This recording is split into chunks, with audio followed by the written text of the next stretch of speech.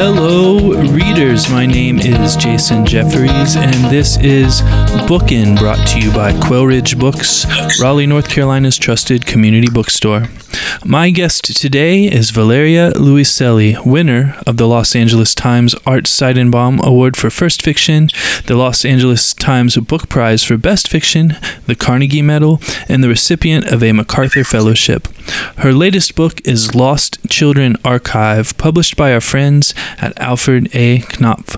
Valeria, welcome to the program. Hi, thank you very much for having me.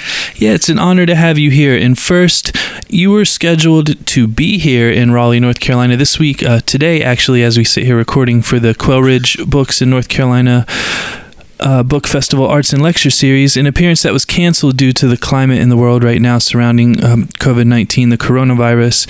That appearance has been rescheduled for October 27th, and I thank you for that. How are you, Valeria, dealing with the threat of the coronavirus right now? Well, these are very tough times, definitely. I think for me, I live in a house with 5 women and Lola the dog. And what we have been doing, although some of the women that live here have had to go for different reasons. My mother, for example, who is not American and does not have medical insurance here, we had to make the difficult decision of her returning to Mexico and fearing that there might be discrimination in the hospital system for people that are in her situation. So not all of us are here, which is part of what is being difficult for us. But other than that, we are, I think, just committed to reinventing everydayness. And I think what has been the focus of these days for us is to remain serene and remain creative. And we just set up like workstations around the house, so we devote some time to reading out loud, we devote time to painting, we devote time to music, playing musical instruments. We are fortunate, we live in the Bronx and we have a little garden and deck, so we are waiting for some flower beds to come to begin a garden. So we're just focused on building a world from inside the house, I guess.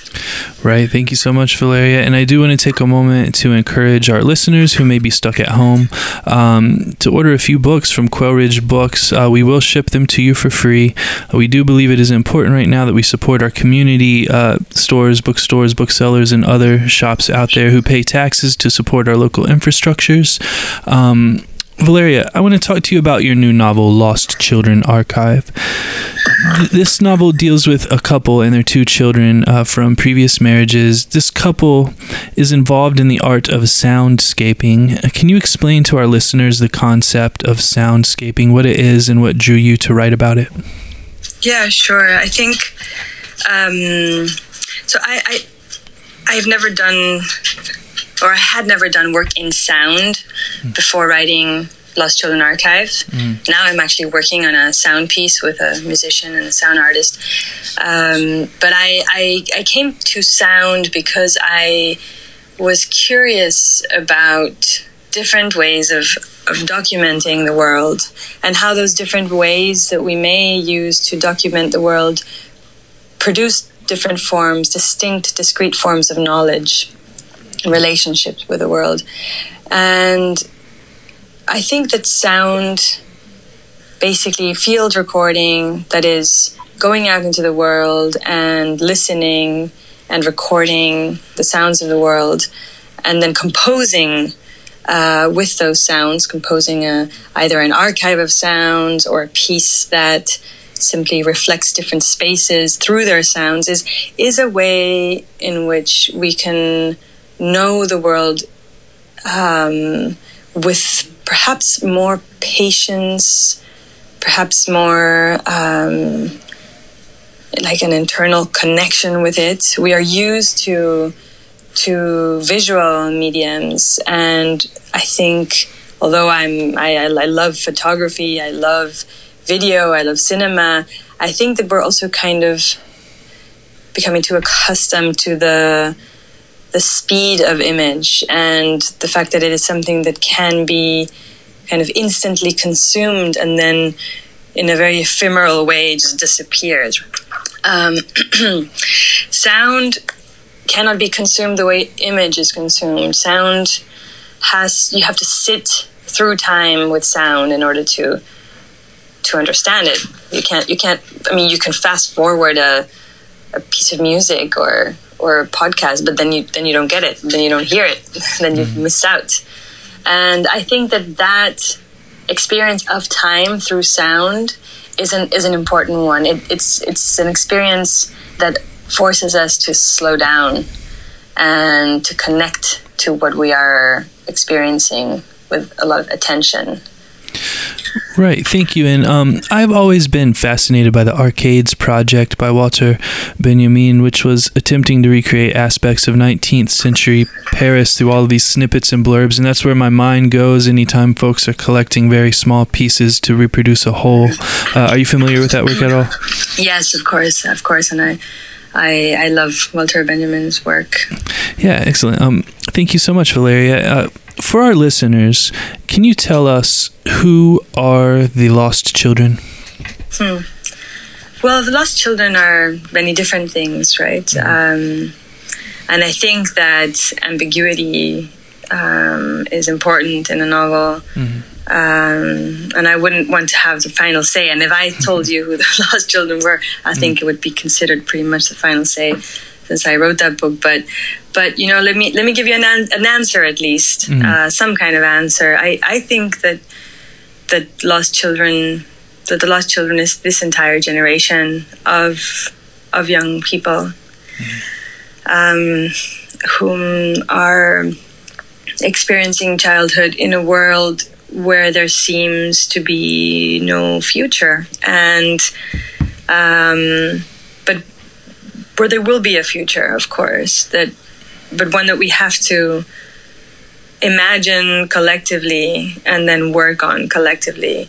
And this book is very much about storytelling and about intergenerational storytelling, right? It begins with the image of two children sleeping in the backseat of their parents' car as they're driving out of the city in which they live and toward the US-Mexico border, which is, in my view, the kind of center of this country, even if it's the margin, right? And they're driving, the parents are driving, and the parents tell the story of this trip that they're embarking on. The mother really tells it.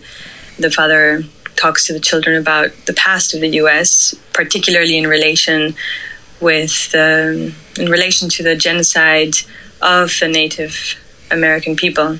And the kids listen, and then they start playing. But as the novel continues, the kids who are in the backseat are somehow no longer in the backseat, and they begin to tell the story, and they begin to live their own journey, right?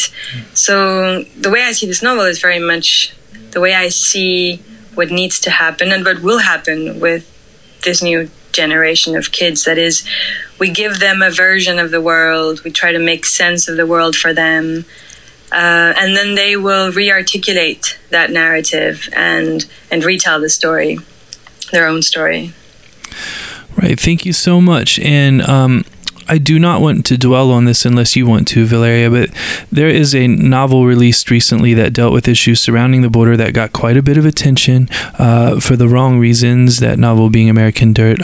Why do you think that novel caused such a stir, and how did that redirect attention towards Lost Children Archive, which in our store, Quail Ridge Books, it certainly did? Well, I'm glad to hear that good things can come about always of stirs and debates. And I mean, I think that in this discussion about whether writers have a right or not to write about what is not really their own community, and basically in the discussion around appropriation, I stand quite firmly in the side of conscientious and respectful use of our freedom. I think that writers not only have the right to creative freedom that is really write about anything they want to write, but also I think they have the obligation to write about other whatever an otherness is for them. You know, I think it's our duty to imagine beyond our confined niche of identity, beyond our personal experience, beyond our communities. The thing is that it has to be done with common sense and with intelligence and with sensitivity. It's not enough to kind of do a little bit of research and then just think that you can embody another consciousness. It takes a lot of work. It takes a lot of emotional intelligence. It takes a lot of listening to others to be able to write about something that you don't know about. And I think that maybe what happened with American Dirt is that it was a thriller that was covered, that was packaged as a literary novel. And, you know, all those thrillers about, like, or that depict Mexico as a kind of narco hell don't get attention from the main literary journals and spaces. This one did. I'm not sure why. I think because it was packaged a certain way, because the author pushed as well in that direction, and so it got the attention of the literary community. The good thing about that is that it stirred us into action, and some members of the Latinx community, much more than others, were really able, I think, to activate themselves and begin a conversation that is long overdue about representation within publishing houses. The fact that there are such few Latina women, for example, in publishing houses or in positions of power within the literary industry more generally, right? We're lacking agents, we're lacking translators that come from Hispanic communities. We're lacking a lot in the very guts of our guild. So I think we began at least a conversation about the need to change this from the inside. Excellent. Thank you so much, Valeria. Listeners, we are going to take a break for a word from our sponsors, and I will be right back with Valeria Luiselli. The Bookin' Podcast is sponsored by Libro FM Audiobooks. Libro FM lets you purchase audiobooks directly from your favorite local bookstore, Quail Ridge Books. You can pick from more than 100,000 audiobooks, including New York Times bestsellers and recommendations from booksellers around the country. With Libro.fm, you'll get the same audiobooks at the same price as the largest audiobook company out there. You know the name, but you'll be part of a much different story, one that supports community. Listeners of Bookin' can get a 3-month audiobook membership for the price of one. Go to Libro FM, that's Libro.fm, and enter Bookin', Bookin, in the promo code space. With each listen, take pride in knowing that you're supporting local bookstores. I'm back with Valeria Luiselli, author of Lost Children Archive, published by our friends at Alfred A. Knopf. Valeria, this novel, Lost Children Archive, is partly a novel of the road, a road trip novel. How do you position this novel amongst other novels of the genre? On the Road by Jack Kerouac and The Road by Cormac McCarthy, for example, both of which feature heavily in your novel.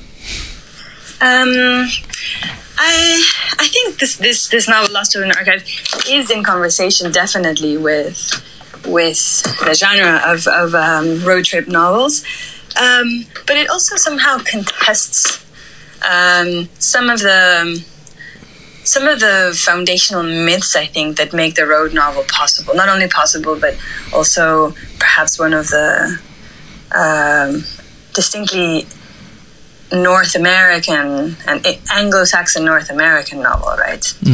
I think McCarthy's novel is an exception to the road trip novel. It is a dystopic, post-apocalyptic road trip novel in his case. And Lost Children is not quite like that, but it's definitely not a road trip novel in the sense that Kerouac's is. That is, it doesn't rest on the foundational myth of a country being kind of explored and reinvented. A foundational myth that goes deeper, which is this narrative of the USA being constructed narratively as and as this movement from east to west, and this exploration and discovery of a supposed vacuum. Of course, the country was not vacant, but there were many communities already living in it. But that foundational myth, the settler myth, the frontier myth as well, are somehow palpitating silently in the heart of the road trip, of the typical road trip novel, I think.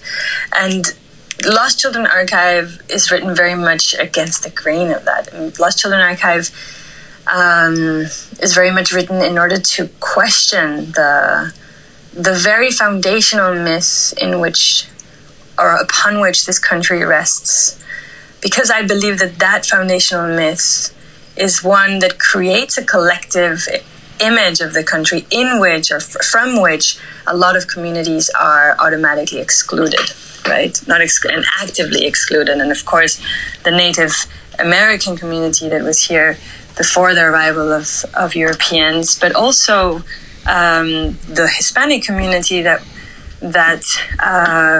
either was here because part of this country was part of Spain at some point, or a community that comes here because migratory cycles have always functioned in this way. So in the foundational myth that sets the U.S. up as a country created by these pioneers and pilgrims that settle eventually in the vacant lands of the West, is one in which all the others that are not Anglo-Saxon or of Anglo-Saxon origin, not white, not Christian, are simply not part of that collective identity. Right, thank you, Valeria. Spinning off of this question slightly for a moment, what is it about the opening to Cormac McCarthy's novel The Road that made you quote the first line of it so often, that line being, "When he woke in the woods, in the dark and cold of the night, he'd reach out to touch the child sleeping beside him"? Yeah, I don't know. I don't know if you have children or not, but I think one of the things that one doesn't expect, or that I certainly didn't expect to happen when I became a parent, was that suddenly there was this humongous new realm of worry and concern for others, right? For another. I think we're all a little bit more selfish when it's just us, and of course selfishness can be overcome by many other means. You don't have to become a parent to learn a sense of responsibility to others and to communities, but I think that parenthood definitely jumpstarts a very deep transformation in how we care for others. But that comes with, for some of us at least, this intense paranoia of something happening to your kids, right? An intense worry that we have to carry and mitigate because we cannot live in a constant state of worry. I talk in the novel about something that my friend and adored colleague Samantha Schweblin, the Argentinian writer, discusses in one of her books. Her book is called Fever Dream in English, Distancia de Rescate in Spanish. And Distancia de Rescate, the translation of that is rescue distance. And rescue distance is, she explains it as the constant operation working in a parent's mind, like an equation in which time and distance are factored in to know whether you can save a child from danger. If your child is close enough to you that you can get to him or her and save him or her from potential danger. And so I think we all live with this rescue distance operating operating in our minds constantly. And that first Cormac McCarthy line is precisely that, you know, the need to reach your hand back or out and know that your kid is there, and he or she, to know that your kid is there and that he or she is fine and sleeping soundly. Right. And I have a 3-year-old son. He'll be 4 next month. And I do relate, and I'll ask you a couple more questions about kids. I want to ask you about a quote in this novel. You write while describing the parents in their vehicle listening to their daughter, "I suppose after listening to her, we both decided, even though we never really spoke about it, that we should treat our own children not as lesser recipients to whom we, adults, had to impart our higher knowledge of the world, always in small, sugar-coated doses, but as our intellectual equals." And I'm hoping you, Valeria, can talk about this moment, both in your novel and in your life. When do you know that it is time to make a decision like this? And is it a decision you stick with once you've made it? Well, I'm not my narrator. I think that what she says there about her own children, I partly agree with, or partly try to practice. I think. Oh, who am I kidding? No, I do. I do like think the same way. Right. At least in this particular thing. At least in this particular thing, I think that it's our responsibility as parents and as teachers, by the way, to the younger generations, to give. Well, first of all, to protect the younger generations from having to carry the burden of brutal concerns too early, because younger people are not yet equipped emotionally often, even though they may be equipped intellectually, but they're often not emotionally equipped to carry the burden of the anxieties and the fears that this world sometimes gives to us, right? So I think that there's a part of educating a child or children or teenagers or even college students is not presenting, not just handing over the anxiety and fear to them, but rather to give them emotional and intellectual tools so that they will be able in their lives to understand and deal with the many worries that they will have as they grow up, right? Mm-hmm. And I think that those tools are the tools of humanism, basically, right? The tools that a book gives you. A book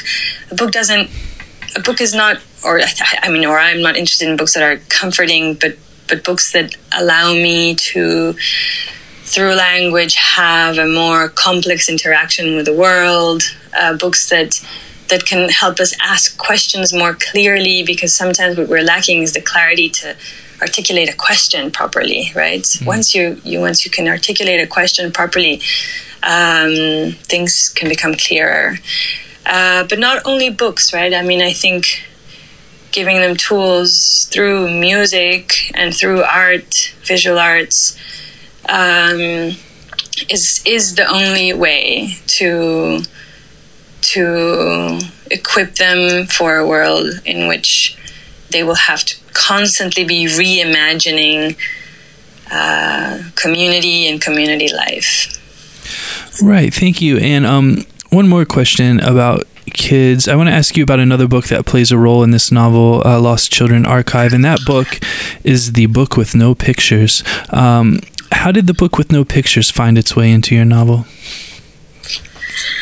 That was a book that that someone must have given to me when my daughter was really, really little. Mm-hmm.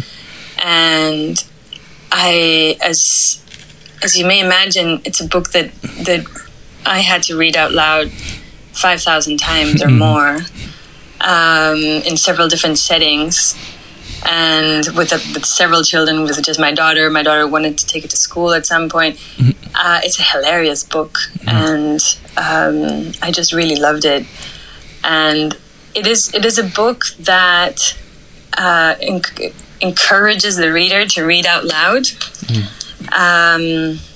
because of all the onomatopoeias and because of the it's kind of self-consciousness of the book. It's kind of meta-literary, right?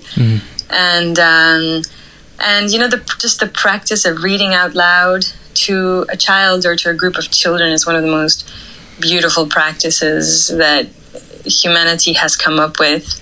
And I think that, for example, now in these strange, lonely times of coronavirus in our communities, reading out loud in the family with the people that you're with, and if you're not with them for whatever reason, maybe connecting on the phone, landline or Skype or whatever you have, and being able to read out loud to each other is so grounding and such a beautiful way to feel the threads that bind us together in community. I often receive WhatsApp messages from friends, from Samantha Schöblin, for example. Samantha sent me a 17-minute WhatsApp message in which she basically read an essay by Vivian Gornick out loud, an essay about feminism, and just sent it. She said, "Hey, this made me think of you. I'm going to read it to you." And I just sat, for 17 minutes listening to her voice and listening to Vivian Gornick's ideas, and it was a beautiful experience. So I really encourage listeners to read out loud to each other. Yeah, absolutely. I too, Valeria, have read The Book with No Pictures out loud 5,000 something times, sometimes back to back to back. I want to talk more about the art of documenting. Besides the recording of sound, you also deal with this through the lens of a Polaroid camera that one of the children in this novel is learning how to use. What is it about this art of documenting that your protagonists and people in general find so necessary, and how does it differ from a sound recording to a photograph that slides out of a Polaroid camera? Yeah, I mean, I'm really interested in process, in the process of making things, right? The process of making a book, the process of making a sound piece, and I'm interested in particularly in the relationship between the process and the result, and how the distance between the two things may be shortened in a way that the process remains readable, visible, audible in the result, in the final result, like kind of messy fingerprints that one leaves there of the process of the making of the thing, right? If you think of the original meaning of fiction, in Latin, fingere means, among other things, to make something out of clay, right? And thinking of fiction that way is, I think, very revealing, because when you make something out of clay, you give shape to something that was already there, the raw material of everyday life, being molded by the imagination, but also by your hands. And in clay, the fingerprints of our shaping remain to a degree visible, right? And the accidents can also remain there, the accidents of the process of making. And so I'm very interested in thinking about fiction that way. And in the process of my engagement with fiction making, I need to come at the questions that I'm asking and at the material that I'm exploring through several different processes. And definitely taking pictures has been one of them for several years for me now. It was kind of accidental. It started because I had a then 3-year-old child, and I was asked to write a map of a map of where I live, a map of anything, in fact. But I chose to write, but it also had to have some visual component. So I chose to write a map of Harlem, where I lived at that moment. I now live in the Bronx.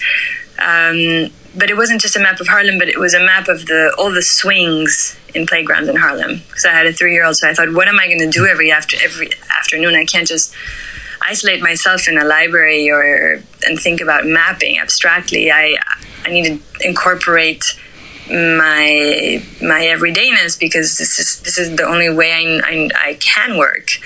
And it's the way I know how to work also. So I decided to just write it by taking my kid to every different swing every day.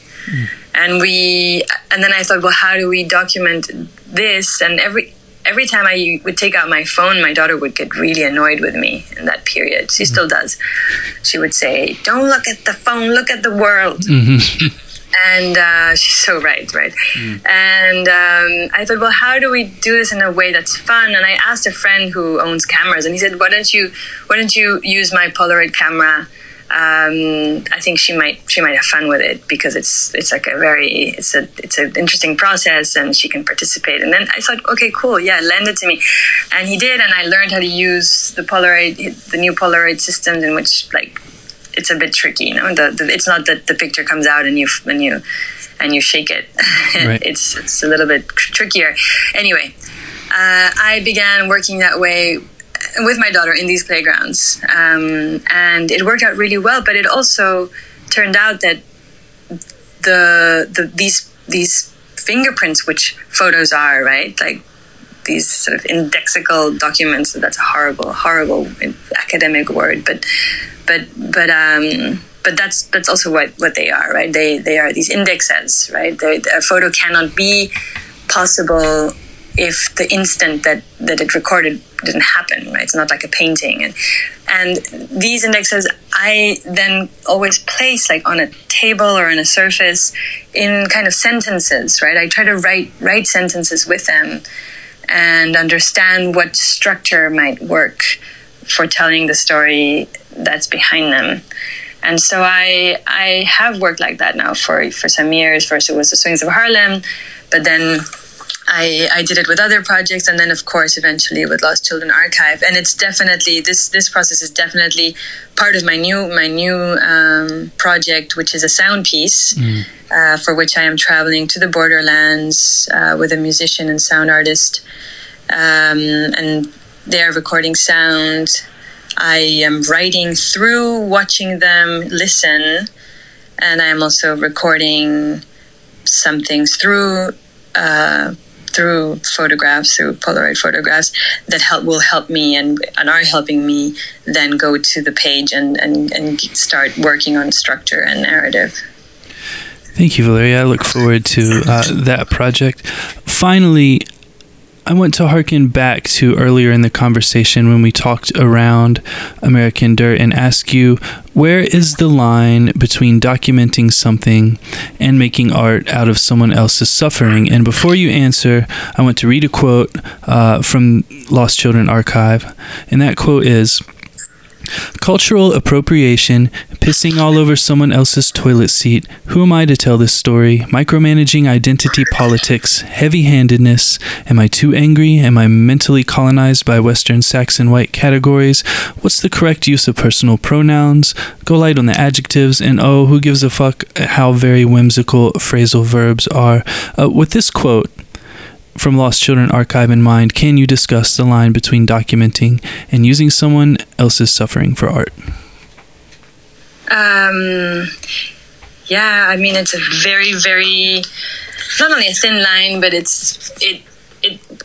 I don't think that we should be very prescriptive about this, because generalizations don't really work for this very complicated issue. I think each artist, each writer, each filmmaker that engages with the problems of the world, which are many and which involve the suffering of many, has to engage from a place of emotional intelligence, as I said earlier, and concern for what he or she is investigating. I mean, it's not, you can't be a tourist of issues, because tourist, using the word as a metaphor more than anything, you can't just go out and consume as much as possible, as quickly as possible, and then try to turn it into something.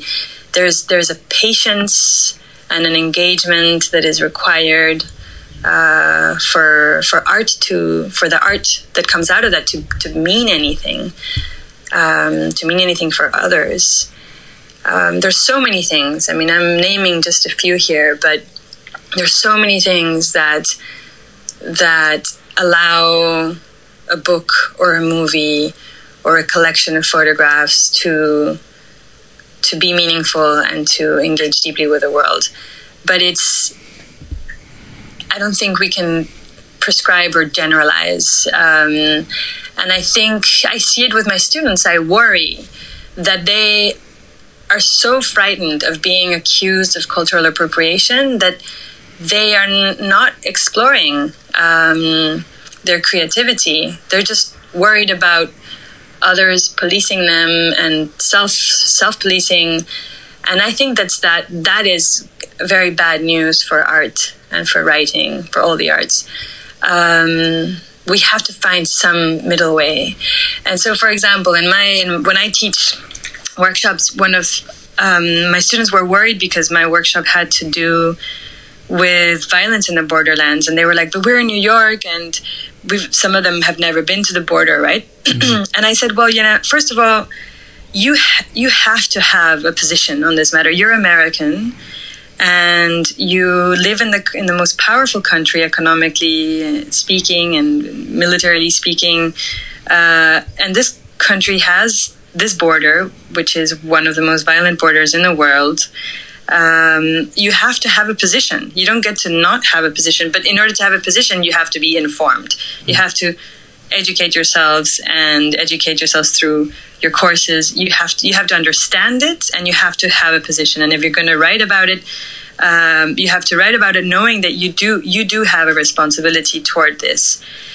That on one hand. On the other hand, I try to help them really step outside themselves. So a lot of the exercises that I writing exercises that I do with my students involve radically leaving their own viewpoints. So I was really angry, as many people were, with the explosions going on in the Tohono O'odham Nation last month, and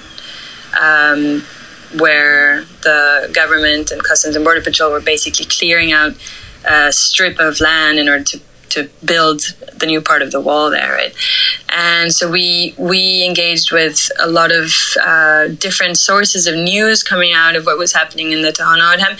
And then I just asked my students to write a piece, a small piece, from the point of view of a non-human entity.